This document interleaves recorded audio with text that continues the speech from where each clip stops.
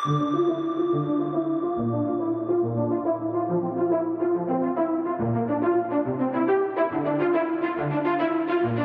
is the Multi-Faith Matters podcast. I'm your host, John Moorhead.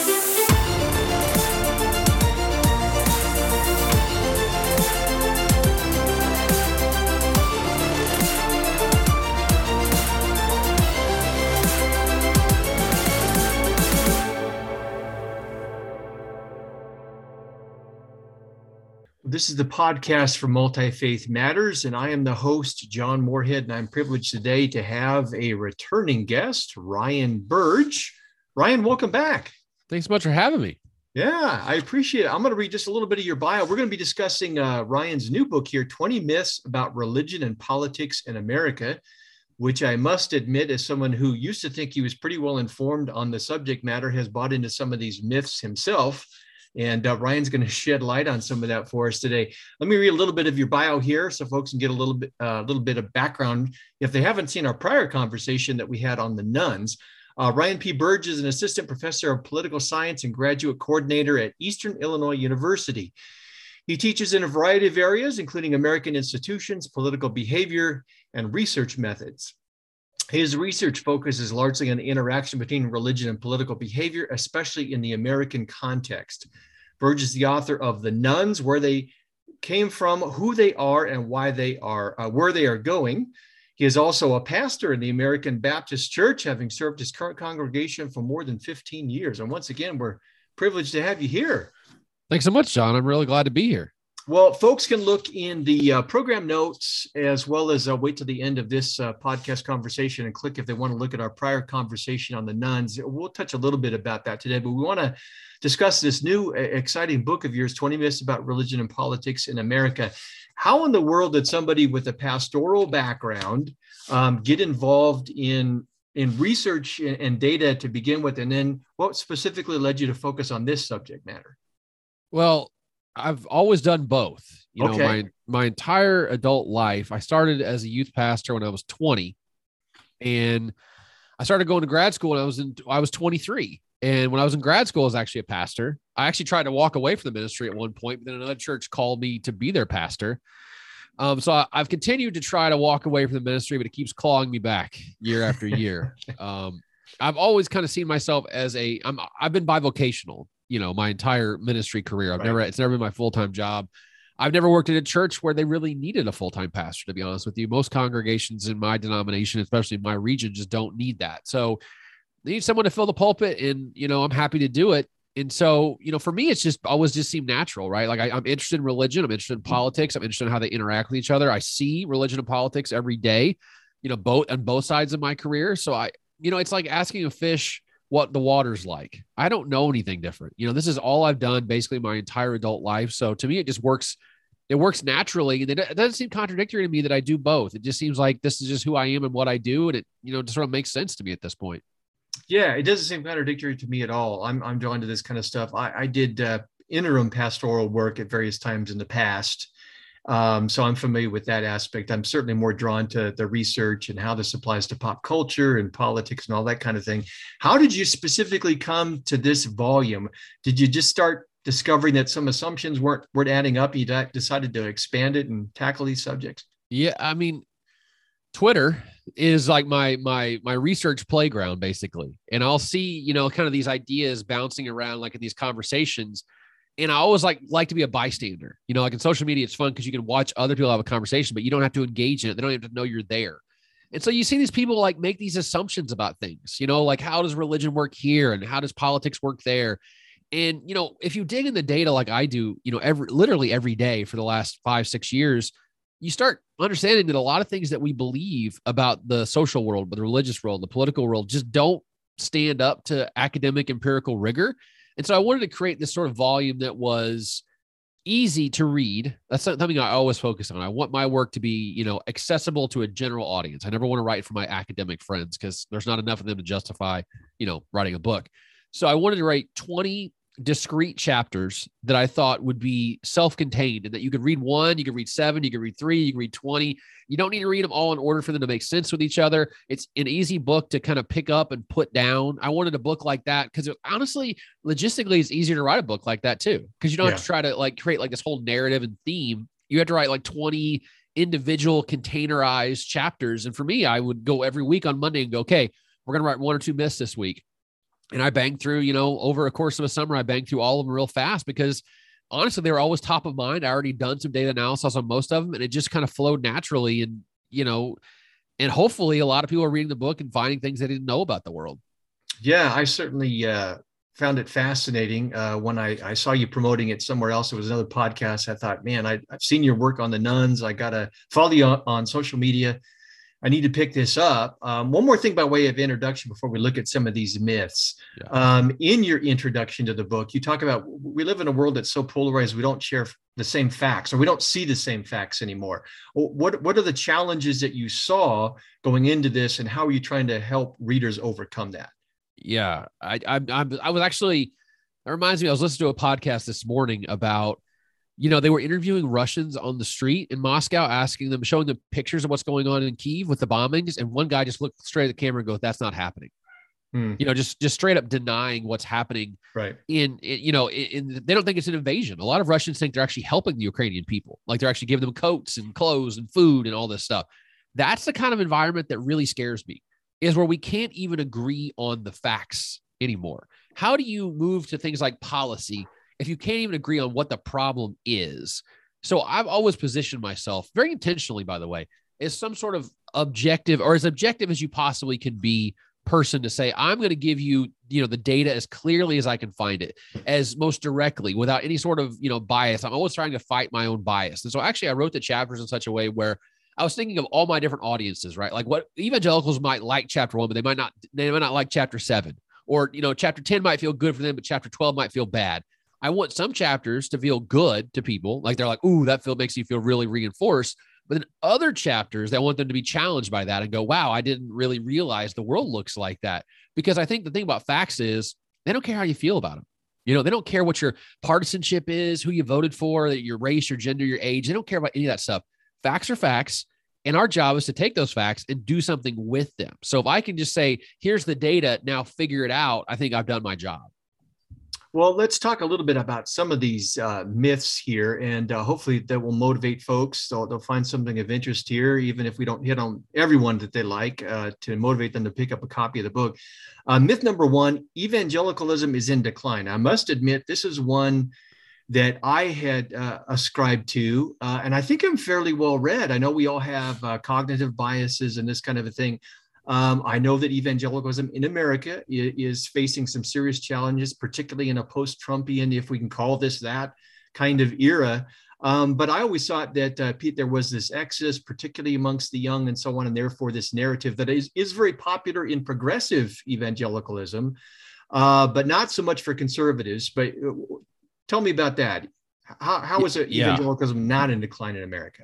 So there's a couple ways to think about this. One is through tradition, right? You can be evangelical by what kind of church you go to, like Southern Baptist, Assemblies of God, non-denominational. If you look at the graph from 1972 to now, if it really depends on how you want to cut it, what your starting point is. If you start in 1972, which is as far back as the data goes, there are actually more evangelicals in America today by percentage and population, raw numbers, than there were in 1972. If you look at 1993, that's the peak of evangelicals. So we started out at 17% in 1972, jumped to 30% by 1993, and now we're down to about 22%. So if you're, let's say, a progressive evangelical or an atheist, let's say, you want to start that thing at 1992 and say, look at the decline, 30% to 22%. But if you're, kind of looking at the data objectively, you should go back to the start of the data, which to me is in 1972. I can't go back any farther than that. And if you look at the data, it was 17% in 1972. It's 22% today. And then if you look at other questions like, do you self-identify as an evangelical? Are you evangelical or born again? Yes or no? In 2008, 33% of Americans said yes. In 2020, 34% of Americans said yes. I mean, they're self-identifying, and everybody seems to think that are outside evangelicalism that the brand of being an evangelical is tarnished. right? Like it's so dirty now because of Trump and MAGA and, all the things that go along with that. That's not, for every action, there's an equal and opposite reaction. Right. And I wrote a piece in the New York Times a couple of months ago where I basically make the argument that evangelicalism is not declining. It's being radically remade. And that we're seeing, the share of people who are evangelical but attend church once a year now is 40%. It was 27% in 2008. So we're seeing non-attending people grab onto the label of evangelical, but we're also seeing non-Protestants say they're evangelical. So Catholics, Jews, Muslims, Latter-day Saints are all saying they're evangelical at higher rates than ever before because they're drawn to the political context, right? The cultural context of what an evangelical means. So what I argue is for every person that was pushed away from evangelicalism because of Trump and MAGA and all that stuff, there was actually someone pushed towards evangelicalism because of Trump and MAGA and all that stuff. So for every action, there's an equal and opposite reaction. So just so folks don't misunderstand, you're talking primarily here about numbers and a sense of identity. You're not saying that American evangelicalism doesn't face its branding challenges, right? In a post-Trumpian world. Every time I look at social media, I think evangelicalism in America needs some change, some introspection, some self-critique. But I do kind of tire of this evangelicalism is America's whipping boy now, and so on. So you're saying in terms of other factors, you're not saying it doesn't need to look in the mirror, but that it numbers wise, it's doing fairly well. Oh, listen, I'm with you there, John. I think evangelicals, I think they do take maybe more than their fair share of criticism, but I think some of it's self-inflicted wounds, right? The fact that 60% of Southern Baptists want to reduce legal immigration to this country by 50%. Is something you need to really sit back and think about why is that happening? Why are people being drawn to the evangelical label who are not Christians, who are non-attending Protestants? Because they like this anti-immigrant sentiment. They like this cultural war, CRT discussion. And if that's how you want to be branded, that's fine, but fess up to it. That's my issue. A lot of people say, no, being an evangelical is about believing in Jesus and the resurrection and things like that, which is true. But at the same token, that's not what the culture's ingesting anymore. They're seeing to be evangelicals to be a conservative Republican who's, on culture war issues or anti-abortion, anti-gay, anti-transgender. So what are you doing by positioning yourself in a certain kind of way? You're welcoming in a crowd that you might not like, but why do they feel welcome in your ranks? What have you done to roll out the welcome mat for them? That kind of question demands a lot of introspection. So I do think a lot of, some of the criticism they receive is, undue. It's just a whipping boy thing. But I do think a lot of it is, they set themselves up in such a way that this is the world they created for themselves, like it or not.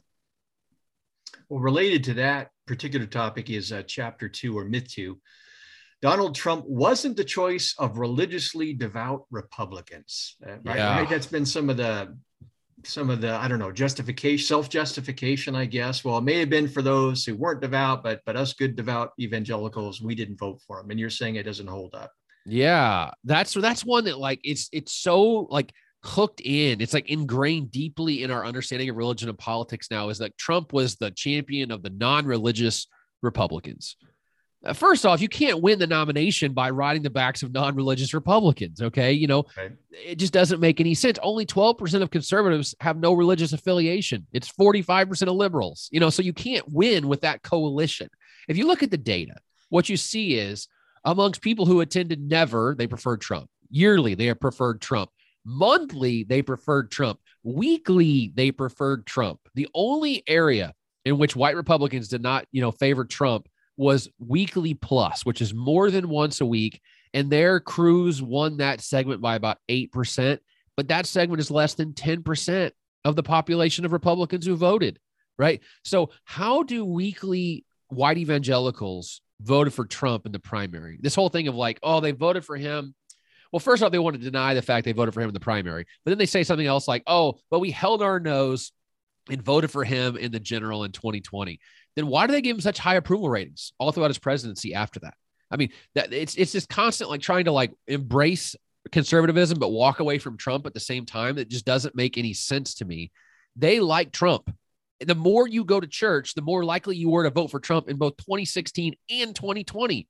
What does that tell you about what's going on with the population, the Republican base? There's just no evidence out there. There's this large contingent of evangelicals who are like, yeah, I wish we were Ronald Reagan conservatives. No, they are Donald Trump conservatives now. He is the party. That's exactly what they want. Now you have to ask yourself the question, why did they like Trump over Cruz? Right. Because Cruz Cruz is an ideal evangelical candidate, right? He's got the bona fides. His dad's a pastor. He goes to an evangelical church down there in Texas. Or Rubio, who's Catholic, but also goes to an evangelical megachurch from time to time. Why they prefer, you know what I think it is? It's because both Cruz and Rubio were talking with the Bush administration about a pathway to citizenship for people who have been here illegally for a long period of time, but have not broken any laws. Right. And you know what Trump comes out and says? No immigration. We want no immigration in this country at all. I think that's what a lot of people were drawn to with Donald Trump. They liked that position. It's just no Republican would say that.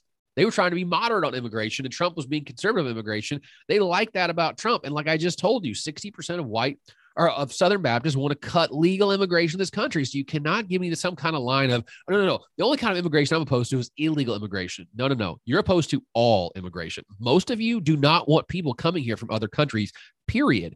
You need to introspect on that and figure out why that is, because that is not what evangelicalism has taught historically, right? Evangelical institutions in America are consistently saying we need more refugees to this country, not less. We need to open our doors legally to a lot of people who are struggling. And the rank and file evangelical says, no, we don't. We need fewer immigrants to this country. Why is that? Is it xenophobia? Is it racism? Is it, scared of the other? Is it economic insecurity? That's the one thing I'm always interested in, by the way. The people who are most interested in cutting immigration in this country are the oldest Americans. Why would that be? It's not because they're going to take your job, because when you're 65 years old, you're not working anymore. So why are those people the most anti-immigrant? Let's dig into that for a second, because you look at the data, it's kind of painting a picture of like these people are not super interested in welcoming the stranger. Why is that? And where are they getting that messaging from? Well, let's talk about that for just a little bit, for a moment. When Trump was in office, he seized upon post 9/11 fears, and we had the so-called Muslim ban, which just seemed extreme in light of what had taken place. And then you had coupled with that, this build the wall kind of thing. Those might seem as two unrelated kinds of phenomenon, but I think a case could be made that they're connected together. It's part of a broader anti-immigrant stance amongst his base. Is that correct? Yeah. I mean, if you said, like, what is Trump known for? Ask the average American, like policy-wise, what would they say? I think immigration would have to be right top of the stack, wouldn't it? Right, I mean, right. I can't, China, maybe, but no, I think immigration is what got Trump to the White House. And what's really interesting to me is you have like companies like World Vision in the Christian space talk about we need to help immigrants, help refugees. There's such a divide in evangelical spaces right now between the establishment, which I hate using that word, but you know what I mean when I say it, right? Like, people at Christianity Today, your David French's, your Russell Moore's, your Ed Stetzer's, people like that. Right. And the rank and file people in the pews, right? The rank and file people in the pews are to the right of the average evangelical leader now, which I don't think was the case 5, 10, 15 years ago. I actually think the average Southern Baptist pastor was to the right of the congregation until Donald Trump got elected. And now they're to the left of the average congregation. I bet you most Southern Baptist pastors got the vaccine, probably both doses and a booster. You know what? In the congregation, about that level is lower, right? Stop the steal. I bet you most evangelical pastors do not believe the election was stolen in 2020, but in the pews, I bet it's majority, right? On immigration, like we just talked about, there's a huge gap. There's this growing divide. And here's like a terrifying extension of this. Okay. Who speaks for evangelicalism anymore? Who is this? It used to be like Billy Graham, when he was at his peak, we all like, it was Billy Graham. He's our guy. And then we went through a period where there was a couple of people who maybe did, right? You've got, Rick Warren at one point was really popular. You got Franklin Graham, at one point he was really popular too, kind of riding on the coattails of his dad. And then last year, Franklin Graham comes out on Facebook and says, I got my vaccine, both doses. I think it's the Christian thing to do for everyone to get the vaccine. And you know what? In the comments, he got drugged through the mud, up and down, left and right. You're a terrible person. You're spawn of Satan. You're all. But it shows you he doesn't even speak for the rank and file evangelical anymore. And so it's basically a leaderless movement that's all bottom up and being led by crazy people online. There's not any more establishment, people from the top saying, we don't do that. We don't believe that. Now It's any idiot on social media can say something that's anti-immigrant, that's xenophobic, that's racist, that's misogynistic, and people latch onto that. They believe that the election was stolen when it wasn't stolen. They believe vaccines are bad when they're not bad. So they're not even trusting their pastors anymore. I mean, that's a terrifying future. If you're a pastor in a Southern Baptist church, the people in the pew are not listening to you. How do you do that? How do you deal with that? How do you move on in a world where no one's listening to what you say every Sunday morning? Yeah, well, it's kind of like I feel on this podcast. You're trying to make a difference by using social media, but it's for lack of a better term, it's questionable folks that get the most. It's amazing. I look at their social media feeds and their YouTube and all this, and they just get huge responses. I'm envious and wish somehow I could figure out how to tap into that. But you know what Monica Lewinsky said? She said, she's thought about this a lot, obviously, because thank goodness that happened, Monica Lewinsky and Bill before social media, because, it would have been awful. She said something really interesting. She goes, I think everyone in America deserves a voice, but I don't think everyone in America deserves a megaphone. Right. And I think that's the problem is the nut jobs. Social media amplifies extreme views, extreme opinions, and that is objectively bad for our country. But again, how do you police that? How do you corral that? How do you, say like, listen, those views are too far outside the mainstream? We haven't come up with a system to do that. And what makes it really difficult is it's so easy to amplify a crazy message because of social media.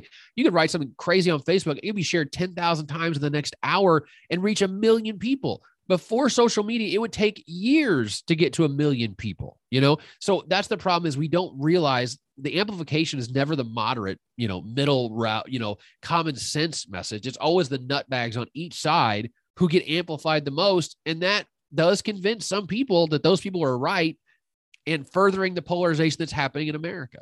Yeah. Well, let's talk about another myth that I think a lot of evangelicals will be uncomfortable with because it doesn't fit their definition. Myth number 8, you have to go to church frequently to be an evangelical. Yeah, that's the one that I'm going to get a lot of pushback on. I already have gotten, a lot of pastors and theologians kind of shake their fist and go, this is what an evangelical is.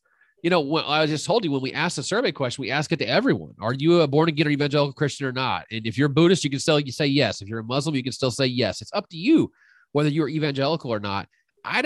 What I always say is it's not my job to tell you what you are or what you're not. If you tell me, Maya Angelou said, if people show you who they are, believe them. If people tell you who they are, believe them on a survey.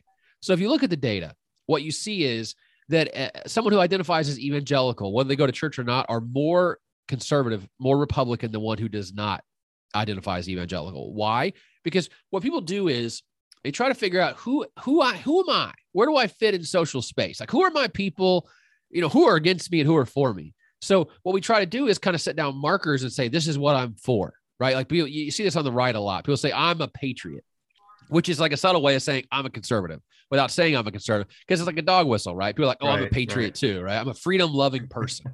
Who's not a freedom-loving person, for God's sakes? Sarah Palin did this 10 years ago. She said there's real America and fake America. Like real America is like the rural heartland and all this kind of stuff. So what we try to do is like put ourselves in social space. What we're seeing is evangelicalism has become this term that's jumped the fence from like a traditional theological understanding. And now, for instance, 50% of Muslims who go to mosque more than once a week and identify as Republican also identify as evangelical. Why is that? It's because they think evangelicalism means I'm devout, religiously devout, I go to church a lot, and 2, I'm conservative, theologically and politically. So what they're taking is evangelicalism now is just a big moniker for I'm a religious conservative that goes to church a lot, whether I'm, Protestant, Catholic, or whatever it is. And the thing is, and this is the thing we all struggle with, is no one owns the term. It doesn't belong to me. It doesn't belong to, Franklin Graham. It doesn't belong to Wheaton College. It doesn't belong to anyone. It means whatever the person who answers the survey question think it means. And my job then is to figure out how they got there, how they construct that reality and who they say I'm with. And what we're seeing is that it's not about a belief in penal substitutionary atonement theory. It's a belief that the Republican Party is good and liberalism is evil and Donald Trump is the savior. That's kind of increasingly what we're seeing in the data. Did any of your research on this particular myth dovetail with the phenomenon that Josh Packard has called the duns? Not the nuns that people are familiar with, but those duns, those who are devout, active, giving financially to their congregations, and yet in their estimation, that congregational life, participation in it was somehow hampering their vibrant Christian spirituality. And so they pursued other avenues for that. Yeah. So the thing about religion is it's so multifaceted, right? It's an impossible concept to define. And I've written several pieces of measurement, like how to measure religious stuff on surveys, because it's so, the way we think about it is behavior, belief, belonging, right? So there's 3 dimensions of religiosity. Behavior is like, I go to church. Belonging is like, when I ask you, what are you? You say I'm Protestant or Catholic or Buddhist or whatever. So you belong to a tradition. And then belief is just like, what do you believe about God? Do you believe God exists? Do you doubt God's existence? Do you think there is no God? Things like that. Here's what we know. Attendance is the first thing that goes. Like that's like over 40% of Americans say they never step foot in a church building. 40%. And it's growing every year, growing rapidly, actually, every year. And the next thing that goes is belonging. That's where people say, I'm not Protestant, I'm not Catholic anymore. But the last thing that goes, and this is like that whole like done, none thing, spiritual but not religious thing. Right. Only about 10% of Americans say they don't believe in God or they cannot know if God exists or not. Right. So an agnostic view or an atheist view. Only about 10% of Americans hold to an atheist or agnostic view of God. That means 90% of people believe in God at least a little bit. And here's what's even more fascinating about that. If you look at people who never attend church, who say on surveys, I never attend church, they're just as likely to say, I believe in God without any doubts as they are to say God does not exist. So even amongst the never attenders, 1 in 5 of them believes in God without any doubt, and 1 in 5 of them believe God doesn't exist. So belief is this really stubborn thing. We're a persistently believing country. Even when I talk about the nuns rising and all this stuff, I want to always kind of underscore that by saying, yeah, but we're not a secular country. We're not we're a non-religious country. We're not a secular country, right? We're non-religious and we don't go to church very much, but we're not secular in that we adopt a, humanist worldview, a scientific worldview. We still, the vast majority of us still believe in God at some level and still feel like spirituality is something we should try to, be more of. So a lot of spirituality in this country, not a lot of religion in this country. That's really what's on the decline is religion. Well, related to that, you've got, again, for the listener and the viewer, you and I have devoted a whole prior conversation to the nuns, and folks can check that out. But myth 15, the growth of the nuns is largely from people leaving church. Yeah. So there's this idea out there, our churches are hemorrhaging and they're all becoming nuns. You're saying that's not true. Yeah, it just doesn't make any sense. Every pastor thinks that, like, if I give a good sermon, I'd be very evangelistic, then I'll grow the church, or people won't leave the church. What we're seeing more and more is that, so I looked at people 18 to 25, and when we moved into adulthood, so their earliest, what they were, back in the days, the 1970s, 1980s, about 10 or 12% of those people said they were raised with no religion. And now it's a third of them say they were raised with no religion. So 1 out of 3 people never had religion to begin with now. And what we also know is religious retention. So amongst the nuns, it used to be that 2/3 of them came back to religion. Now it's only 1/3 of them comes back to religion. So what we're seeing is generational replacement, which is how everything changes in America, basically, is through generational replacement. Very few things change because people change their minds. There's a couple examples I can think of. Marijuana and gay marriage is like 2 examples of things that have changed because people change their minds. But when it comes to religion, what it is consider this. So the silent generation, those people born right before, right before the greatest generation, 71% of them are Protestant or Catholic. Okay. And about 15% of them are nuns. Amongst Generation Z, 37% of them are Protestant Catholic. 45% of them are nuns. So every day in America, you're getting people at the top, that top old, generation dying off, 71% Christian. They're being replaced by 37% Christians every single day. So just by doing that, you're naturally seeing religion decline over time. Now, I actually think that creates an interesting opportunity, though, because a lot of pastors kind of assume that America is generically a Christian country, and it still is, but it's increasingly becoming not that case, right? So now these young people are growing up in an environment where there is no religion at all in their household. So they have no concept of, the story of Jesus or the Good Samaritan or the prodigal son or, the Exodus story and the 10 plagues. They don't know that at all because they've literally never walked in a church building before. That kind of evangelism has to look differently than the other kind of evangelism, right? That is more, I'm just trying to apologetics you into a belief in God. It's going to be like, they got nothing to start with. So I think the church is going to have to kind of refactor and rethink and recalibrate how they reach out to this growing group of Americans. 1/3 of Americans grow up without any religion at all now. probably going to go higher than that at some point. And I think those people, a lot of them, I always tell people, I think here's my hopefulness, right? I think what kids want to do is they want to rebel against what their parents are all about. And for most of American history, the rebellion was, my parents are really religious. I'll be a nun. I'll be an atheist, right? I'll push back against that. But imagine you grew up in a household where you're third generation atheist. You know, the most rebellious thing you can do right there is start going to church, you know? Right, so right. I do think there's going to be, you know, the pendulum's going to swing back the other direction for some of these families, because you know, these kids are going to be like, hey, you know what? Mom and dad, I know you don't believe in any of this stuff, but I believe in it a lot, as a way to kind of stick it to their parents. But, you know, the church wins for whatever reason people come. So I think the future looks a lot different when it comes to religion, and that, you know, the default is not Christianity anymore. The default is going to become non-religious, and that's a different world. Yeah. So these constant calls to come back to church, and our apologetic approaches that we often think are speaking to the outsider, but many times actually just confirm the faith for the insider, make them feel better. I mean, you're speaking not only as a scholar, but as a pastor. You know what the reality is. Yeah,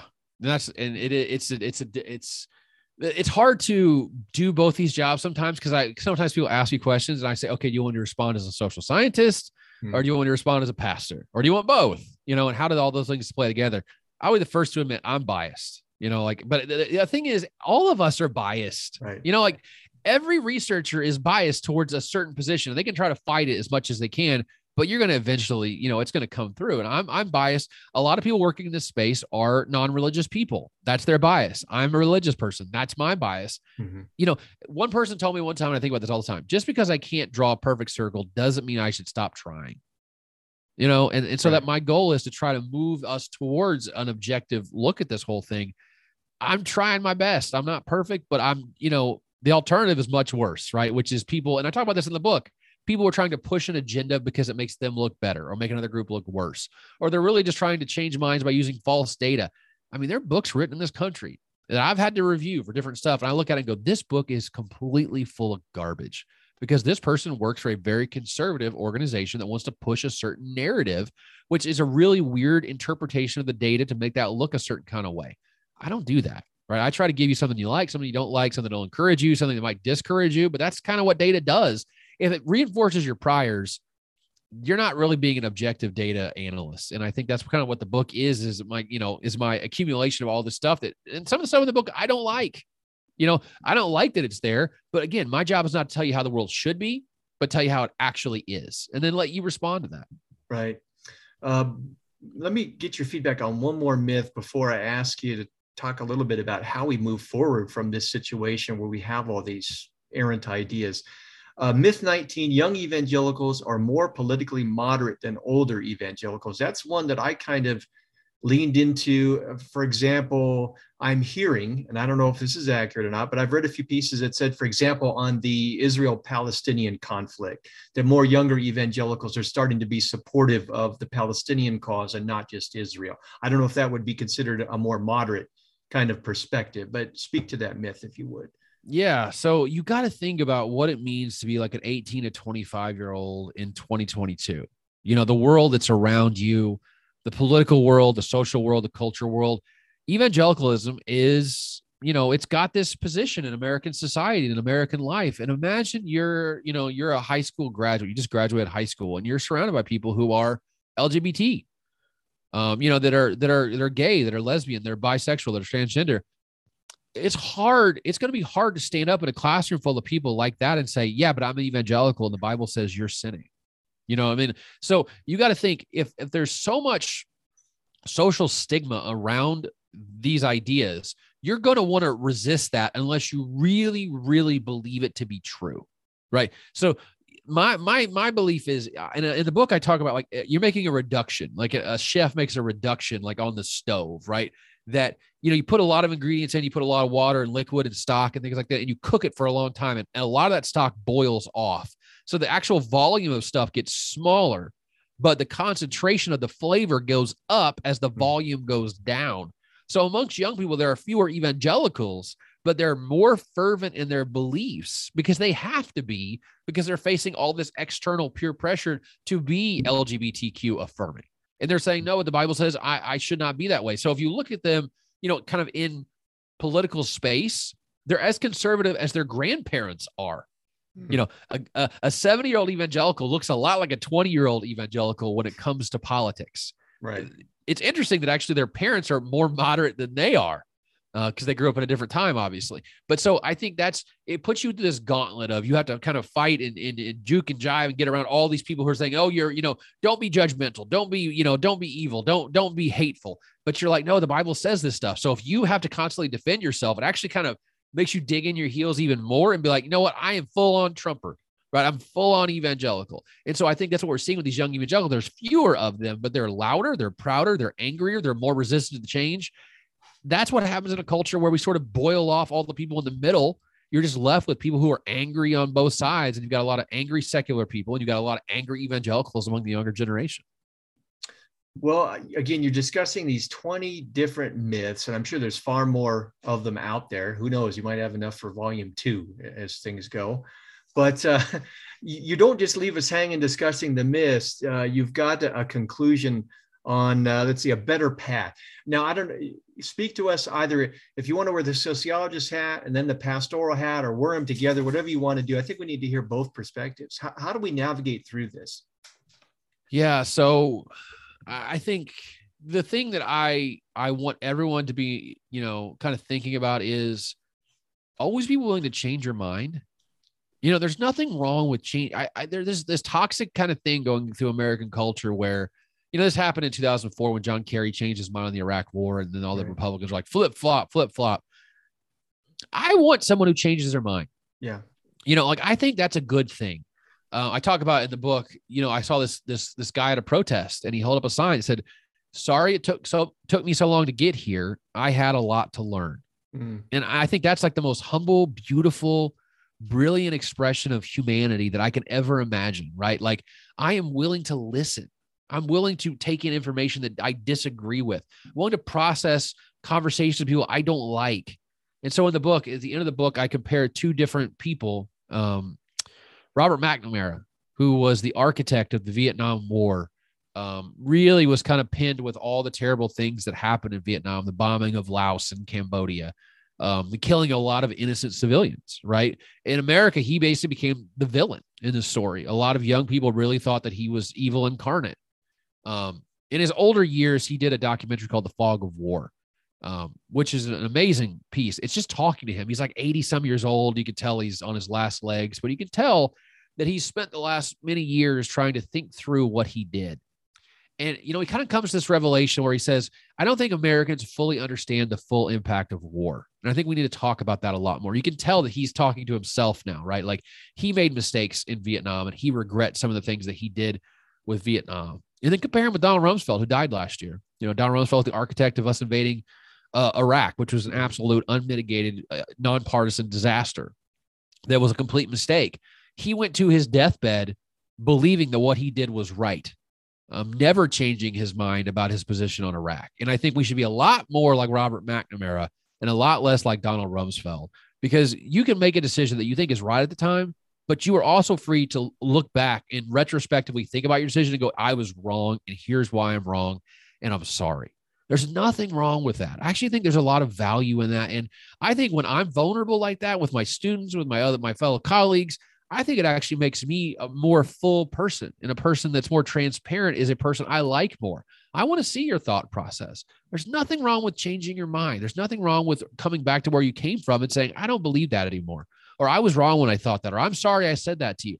So I think that's the thing about what draws us. If anything could draw us together, is always have that sober second thought of, man, maybe the other side does have a point on this. And maybe I don't have it completely right on this, because that's what gets us to dialogue and debate. If we don't dialogue and debate, we got nothing. We got no foundation for discussion.